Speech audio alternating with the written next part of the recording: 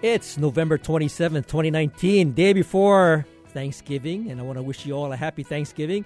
And welcome to another edition of Bytemarks Cafe, where we serve you the first bite of today's science, technology, and innovation. I'm Bert Lum. First up, we have Kareem Elasi and Arif Rahman, and they're here to tell us about the recent UH Breakthrough Innovation Challenge. And of course, then we'll be joined by Isar Basafanazad and Rob Fish, and they're going to tell us about the IEEE and their activities in Hawaii. Okay, so let's just get right into it. I want to welcome Kareem Elasi and Arif Rahman. And they're from UH and a company called the Hawaii Innovation Lab. And they sort of describe themselves as a healthcare technology innovation startup. And they're here to tell us about the UH Breakthrough Innovation Challenge. Welcome to the show. Thank you. So, Kareem, I guess I'll start with you and tell me a little bit about, this whole UH Breakthrough Challenge. I mean, what was it that attracted you folks in terms of participating in it? So we have been participating in many of PACE programs that basically prepares young entrepreneurs for the real world, kind of like the Shark Tank. So PACE, and remind me, what does PACE stand for? So it's the Pacific Entrepreneur Students, Business Students for at UH Manoa. It's managed by Childler School at UH and has multiple programs for this kind of preparation, starting from like pitch party where students pitch their business idea in 1 minute or less than 1 minute, to summer lunchpad, and then this breakthrough innovation where we send a 2-minute video pitching our idea. Then next step, go to the finalist. 4 teams go to the finalists to pitch their ideas in 10 minutes, and there is a judge that there is a committee that judges their business idea. And then the last step, or one of the big steps, is to apply for the Business Innovation Challenge, where we submit a whole report of business plan. Now, Arif, the company is called Hawaii Innovation Lab, and basically it's your company, and you've started it a couple of years ago. Tell me a little bit about it, and what is it that you folks are actually focused in on doing? Thank you for having us here, Bart. Sure. So Hawaii Innovation Laboratory is a company. We develop healthcare technology. We started our journey in 2017. We are currently working on 4 projects. 2 projects is related to in vitro fertilization, embryo, this kind of stuff. And 2 other project is related to using non-toxic liquid metal for different application. So the project which got award in last Business Innovation Breakthrough Innovation Champion competition, that project is on a liquid metal cooling vest, which is is a cooling vest wearer can wear. It's an untethered cooling vest, which is not connected to anything, but it can cool down the body of the wearer for prolonged period of time, like 8 to 10 hours, which is unlike than what is the current state of art. So the cooling vest, are you using some of that liquid metal as a way of keeping the vest cool? Yes. So we are using liquid metal as a primary coolant, and there is another secondary coolant. And we use low-power DC pump to pump the liquid metal, which is going to carry the body heat of the wearer to the secondary coolant and circulate throughout. This is how it is cooling the body of the wearer. And the best thing about our cooling vest is like 1/10 of the cost and 1/3 of the weight, and also can run 4 times compared to the cooling vest which is currently in the market. Now, you have you're a postdoc from University of Hawaii in the electrical engineering department, and has a lot of the products that you are now working on a result of some of the research that you were doing over at UH? Yes. So I completed my PhD from University of Hawaii in 2018. During my PhD, I developed 2 of the project, which still we are working on, and other 2 I developed later. The focus of this company is to commercialize all those 4 projects and make a scalable and repeatable business model and take it to the consumer, from the academic research to the consumer. Now, Kareem, in terms of applying to the whole Breakthrough Innovation Challenge, was it just a matter of submitting a video, or did you have to go through a process by which to get your project introduced to, whatever the process was, ultimately getting to the judges?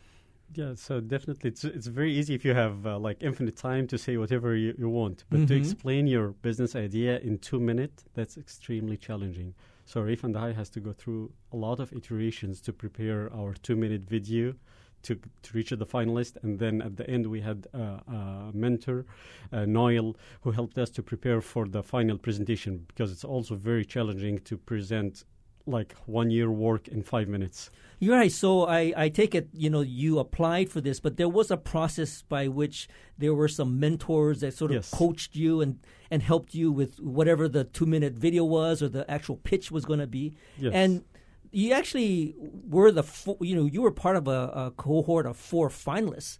And Arif, how many do you think teams actually were part of the whole challenge? I guess about 20 to 22 teams participated in the first round. Everybody submitted 2 minutes video. There's a panel of judges who went through all the videos and selected 4 finalists, and we were among one of the 4 finalists. From the 4 finalists, we presented in front of another panel of judges in front of the audience. Then based on our 5 minutes final presentation, the award was is given to the two companies. So, Kareem, what do you foresee happening with the company going forward? The Hawaii Innovation Lab. You're still kind of in school, Arif. You're postdoc. You're kind of out of school. But do you have plans? What are the plans for the Hawaii Innovation Lab going forward?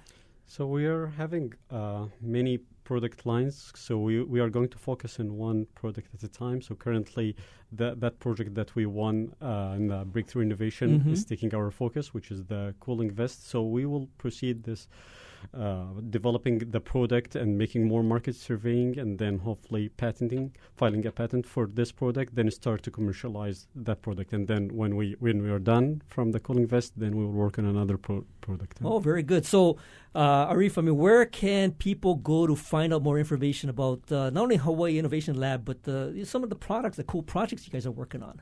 We have an updated website. I'll invite you guys to visit our website to know more about our company and the product. It's www.hawaiiinnovationlab.com.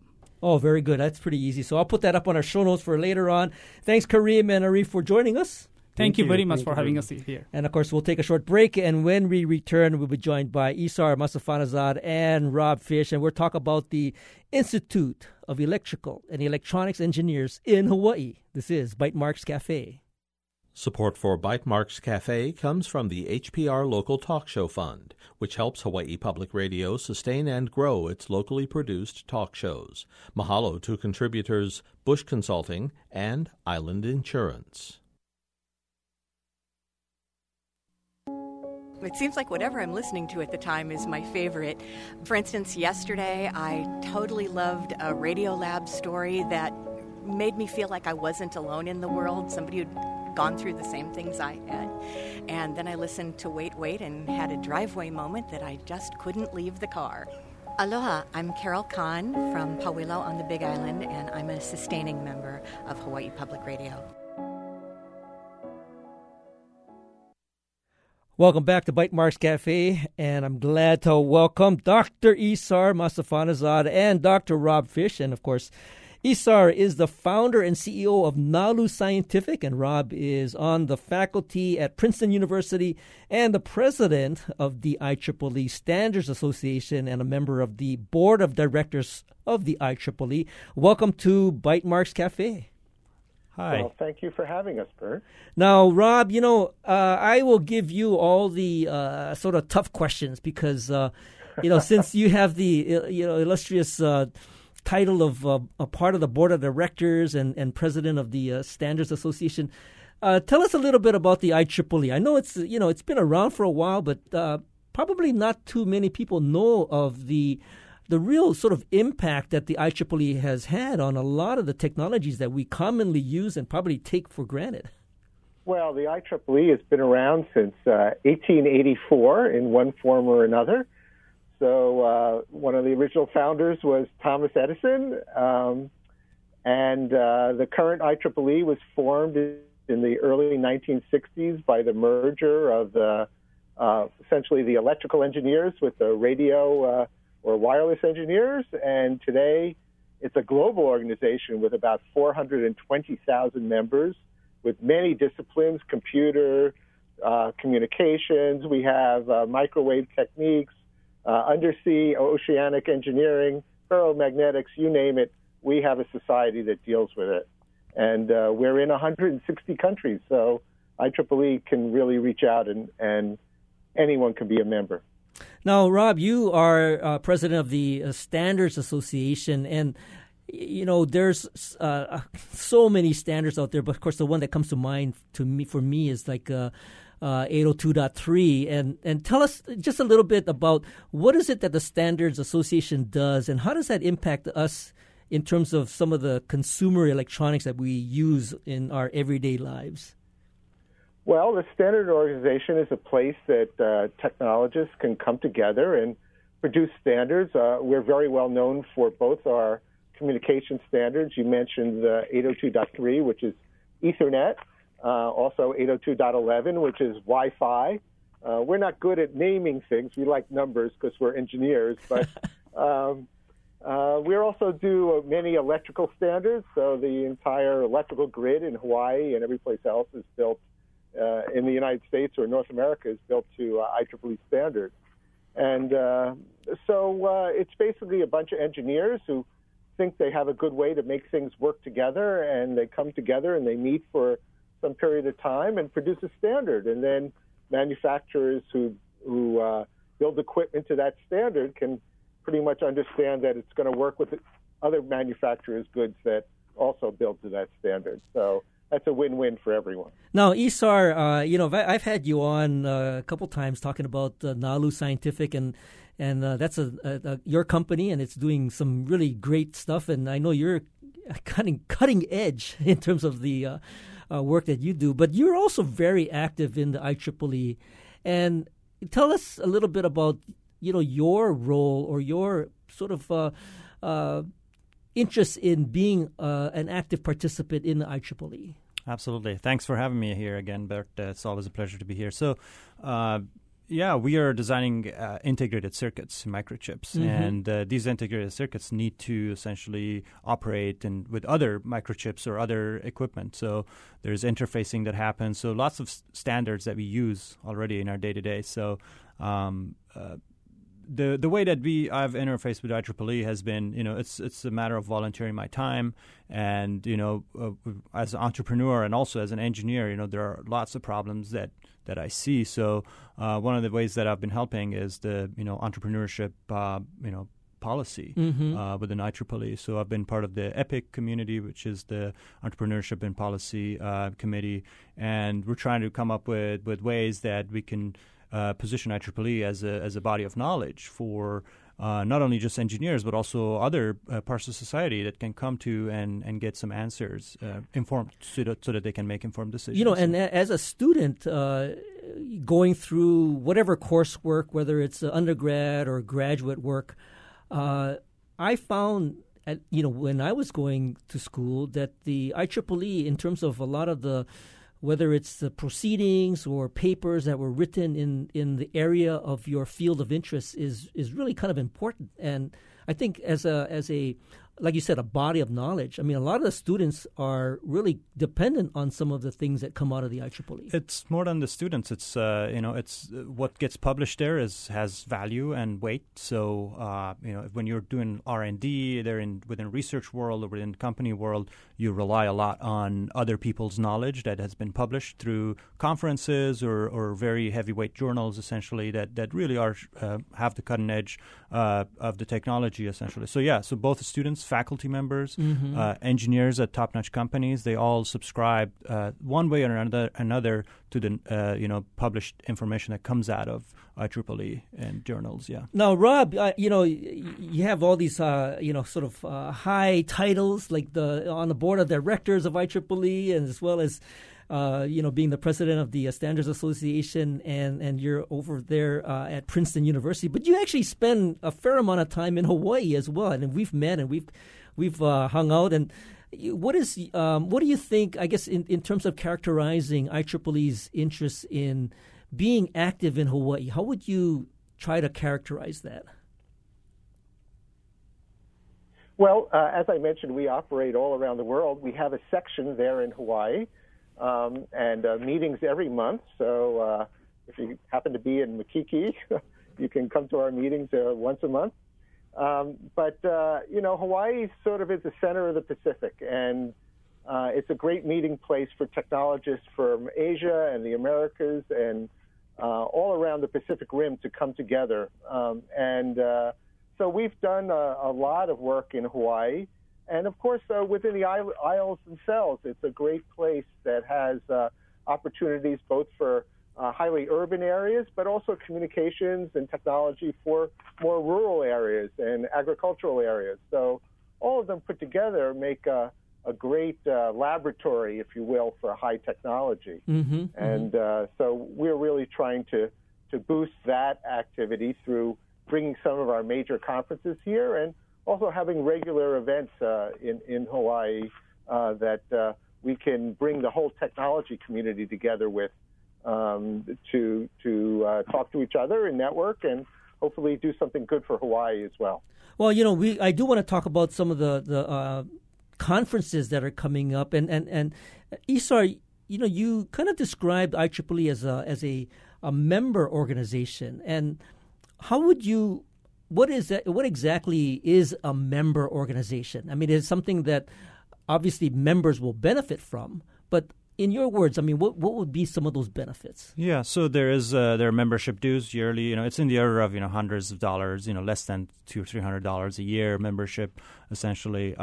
Both for international. If you're a student, you get a huge discount. For example, some companies pay for membership of their employees at such organizations. But what this means is, Rob can probably explain that a little bit more. But it's really driven by volunteers.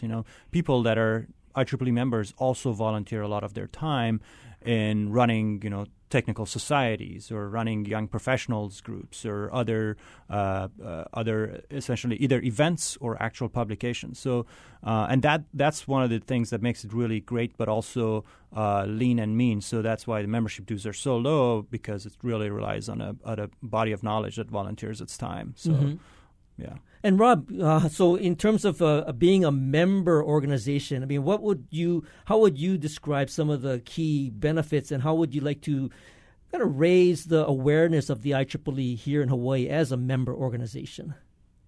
Well, I'll say two things about that. One is, first of all, is as Isar said, it's a member-driven organization, member-governed. I'm a volunteer. You've mentioned my title several times. You can get any kind of title if you're not getting paid, and I'm certainly not getting paid. But, really IEEE is about community. It's about a community of technologists working together, learning from each other. In fact, our motto is technology for humanity. And it's very important for IEEE members and volunteers to think that their work is not only for themselves or for their own careers, but for helping the public at large, for humanity at large. And that's really the key of why we volunteer so much time in IEEE. Would you, let's say, in terms of trying to raise the awareness of IEEE, I mean, I've been doing this show for going on, 12 years now, but in terms of trying to, let's say, be more present in Hawaii, I mean, how would more members help to contribute to that, or how would more members perhaps move the technology agenda in Hawaii, and how can IEEE help to foster that? Well, I think that's a great question. Obviously, as I said, we depend on our membership, our volunteers, to do things. In many places around the world, we've built various kinds of models of technology for communications, for IoT is a big issue now, Internet of Things. So, for instance, smart agriculture and a variety of smart technologies that might help people in their lives. I think more people we have doing that, the more we can do for Hawaii. And certainly we'd love to have more people to turn to and to talk to about those kinds of things. Well, I do want to also ask you both about the upcoming conferences, because I think that has a lot to say about how IEEE kind of not only contributes to but helps to foster this relationship with the technologies. We'll hold that thought. We'll be right back after the short break to continue our conversation with both Isar Mustafanazad and Rob Fish about the IEEE. This is Bytemarks Cafe.